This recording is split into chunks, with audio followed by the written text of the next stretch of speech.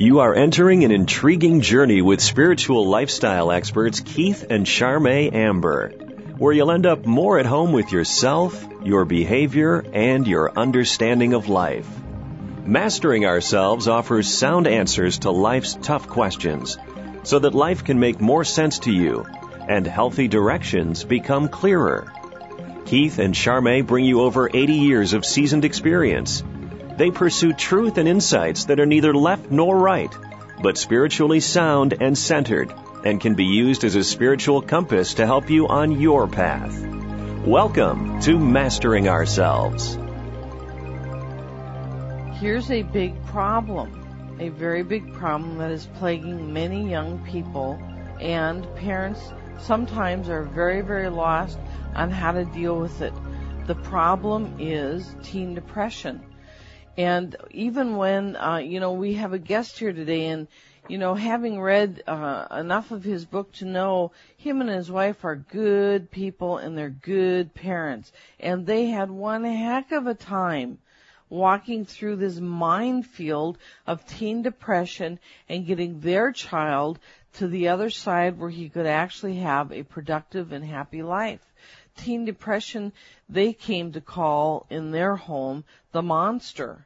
And given the stories, I can believe it. It could be just paralyzing for everybody. This was a basically good kid, he was a good kid, and all of a sudden, the day that it the depression announced itself big time, he didn't like the answer he got from his dad, and he walked downstairs to his room. He picked up a baseball and threw it through the wall 3 times. Well, gosh. That sort of like a wake-up call. Now, he had never done anything like this before. And you just as a parent, you go, gosh, I've said no before and we haven't had. What happened? What is going on? And it was a very interesting thing to read about how troubled, Tom, the young man this story is a lot about, at one time described teen depression as getting beat up from the inside. So, you see these guys on TV particularly that, somebody's just kicking the, crap out of them and they're just beaten to a pulp, right? And that reversed from the inside is how it felt day in, day out, day in, day out for years. One time I was really in love with a gal and she was flirting with other guys and stuff, and so I went into a self-rejection. And some friend came over and says, you could die this way. Catch a hold of yourself, adjust yourself. And I did. It wasn't as serious as this, of course, but, that was just the beginning of this kind of thing. In fact, it is said here in this book, A Relentless Hope, Surviving the Storm of Teen Depression by Gary E. Nelson. He writes in here that some studies list suicide as the number 2 cause of death for teenagers. Of course, he suspects that alcohol-related deaths are also depression-oriented because they're using alcohol as a numbing agent for the depression. Yeah, it's a split. Some of it's wildness and some of it's depression. So that's right. Yeah, it would get a split. So to find out more about this good book that parents and teens alike would be able to use to help them to get through the minefield of teen depression, we would like to welcome to the show Gary E. Nelson, again author of A Relentless Hope. How you doing, Gary? Good evening. I'm doing well, thank you. What a journey. Yes, what a journey. A slice of hell on earth, huh? Absolutely. Amazing. It was quite amazing and quite a miracle in many ways.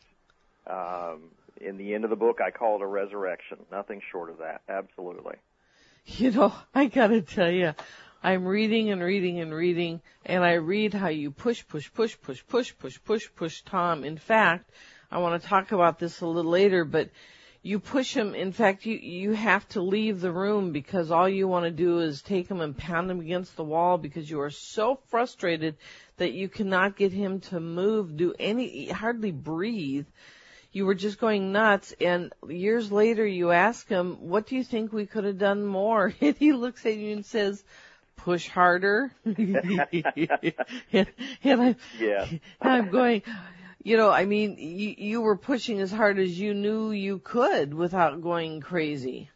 Oh, absolutely, absolutely. I used to often tell the story that there was a pathway worn in the carpet from his room back upstairs in our home, because when I would walk in each morning and realize that once again he wasn't going to be able to go to school, immediately before I figured a lot of this out and had some insights, immediately then my own fear would just erupt into anger. And sure, I mean, nothing physical ever happened, but I had that sense of I want to just throw him through the wall. I'm so scared, and of course the fear would go straight to helplessness and all that anger. So absolutely, I would have to work to really calm myself down before I could do anything else to try and help him. So you're listening to Mastering Ourselves with Keith and Charmaine Amber, your spiritual lifestyle experts, offering a place to find sound answer to life's tough questions. Our guest today, Gary E. Nelson, who he and his wife Patty walked through the minefield of depression with their young teenager, and the book is called A Relentless Hope. So Gary, exactly, I mean, you find out he's not going to go to school again today. You say you were scared. Exactly what are you scared about here? Oh, my goodness. The fear has so many levels for me, because your listeners probably haven't heard yet, I'm also a clinician. I'm a pastoral counselor. So on top of being a parent, I'm a professional that's been trained in the field. I literally at that time had other families bringing their teens to me for help as well. So the fear was on all kinds of levels. The first level was certainly, oh no, what's happening to my child?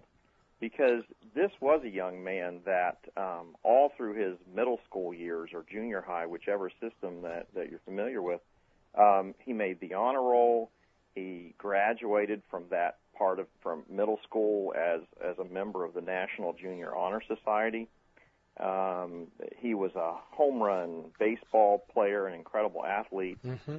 And then I began to watch him go through this torture. So the first fear was, oh no, what's happening to my son? And as we began to reach out to different physicians and things like that, to check out all the possibilities, because for him, like many teens, it starts with, I'm sick. Well, what's wrong? Well, my stomach hurts. I'm sick. So we have to check out those things. Then the fear is, oh no, what kind of a parent am I? And then the fear is, oh no, what's going to happen to him? Oh no, what's going to happen to us as parents? I mean, now we got truancy issues here. And then, oh no, what are people going to think about me as a clinician if I can't get my own son to school? Yeah.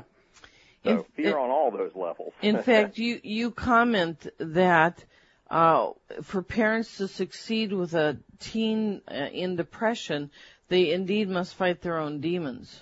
Absolutely. That was one of the most incredibly spiritual moments, I think, for me, was when I had to face my own fear and realize that was the demon, in a sense, that had the potential to destroy us. And when I faced that fear and recognized it for what it was, then I was able at least to stop doing what was not helpful, because that's one of the things fear does, is it drives us to keep doing something just so we can say we're doing something, even if it doesn't help. So it was a leap of faith, so to speak, for me to be able to say, I don't know what to do next, but at least I know to stop doing what's not helping, and the fear is driving me to continue to do what's not helping. Right. So that's rather humbling, and also you must surrender to what you would call God, to what we might call the guides, the spirit guides. Absolutely. Surrendering to them to help you walk through this. Absolutely. That's the moment of grace. That's a big job, isn't it? Absolutely. You face that and say, I cannot do this. It's almost like the addict in some kind of AA or NA meeting or something like that, facing a similar kind of moment and saying, I can't do this on my own. And as a parent, I think that's incredibly important and then incredibly freeing, because from that, then I began to realize that I make a lot of decisions and choices, and every one of them is a little right and a little wrong. And Yeah. 5 years from now, one may turn out to be one of my best, or it may turn out to be one of my worst. So I need a lot of grace in the interim. Yeah. So that's very very nice. freeing, believe me. Very free. So there's a whole level we reach, and sometimes being knocked around to reach this level is better than not. And the level is where we ask for help from a higher source, and we begin to notice a higher source helping, and it increases our faith that we're not alone, and it helps us pull ourselves out of the mire and get a life back on track and solve the problems. Certainly. That's why one of the chapters in the book is devoted to spirituality, because it is that, and that's why I am a pastoral counselor. That means I'm trained, I have a doctorate in pastoral counseling from Boston University, and that means my training is both in psychology and theology and pastoral counseling, and it's a melding of those. And the spiritual component is critical, because we're not alone, that's right, but suffering has a way of driving us into that wilderness, and then we become like the ones who said, how do you sing the Lord's song in a far-off land? That sense of abandonment that despair can take us to. And so facing our fear and our helplessness and finding God in the midst, or our higher being, however we frame that, finding that in the midst of our suffering is just amazing. And key. You're listening Absolutely. to Mastering Ourselves with Keith and Charmaine Amber, your spiritual lifestyle experts, offering a place to find sound answers to life's tough questions. Thanks for joining us today. Our guest today is Gary E. Nelson, who has written a book called A Relentless Hope. And what he and his wife Patty did was help their son Tom go through teen depression without killing himself, which with teen depression is a big accomplishment. One of the names I have for God is the solver of all problems. Amen. And and to the audience out there, you're listening to three people that know that God is real. We've struggled, and we've found more and more evidence, actual evidence that we, hands-on, that helps us through different things. And, you're helping people in your work deal with hard issues. So, sometimes it's helping them find the handle of God that helps them get a handle on themselves too. So we're all here saying God is real, and God works, and God solves things and helps us get our lives working well. Yes. Yes, to What, all that. what else is there to say to all that? Well, I think a big part of the spirituality in all this for me, and part of my journey in this was, this was by far the most difficult thing I've ever been through in my entire life. I've walked the path of suffering with many in my 30 years of ministry, but this was a time when my family and we walked this path of suffering, and it became very evident to me that we tend to be oriented, I think, as a culture to a sense of we ask God to work, we wait for God to work, we expect the outcome, and that's what we're focused on, and suffering is oftentimes difficult to make sense of, and what I found was that God is also the God in the waiting and in the suffering. It's not just God is not just God based on the outcome, that God is in the suffering part of the journey. You're right. We need to take a break. You're I agree. listening to Mastering Ourselves with Keith and Charmaine Amber. Our guest, Gary Nelson, who will help you through teen depression. Stay with us. We have more.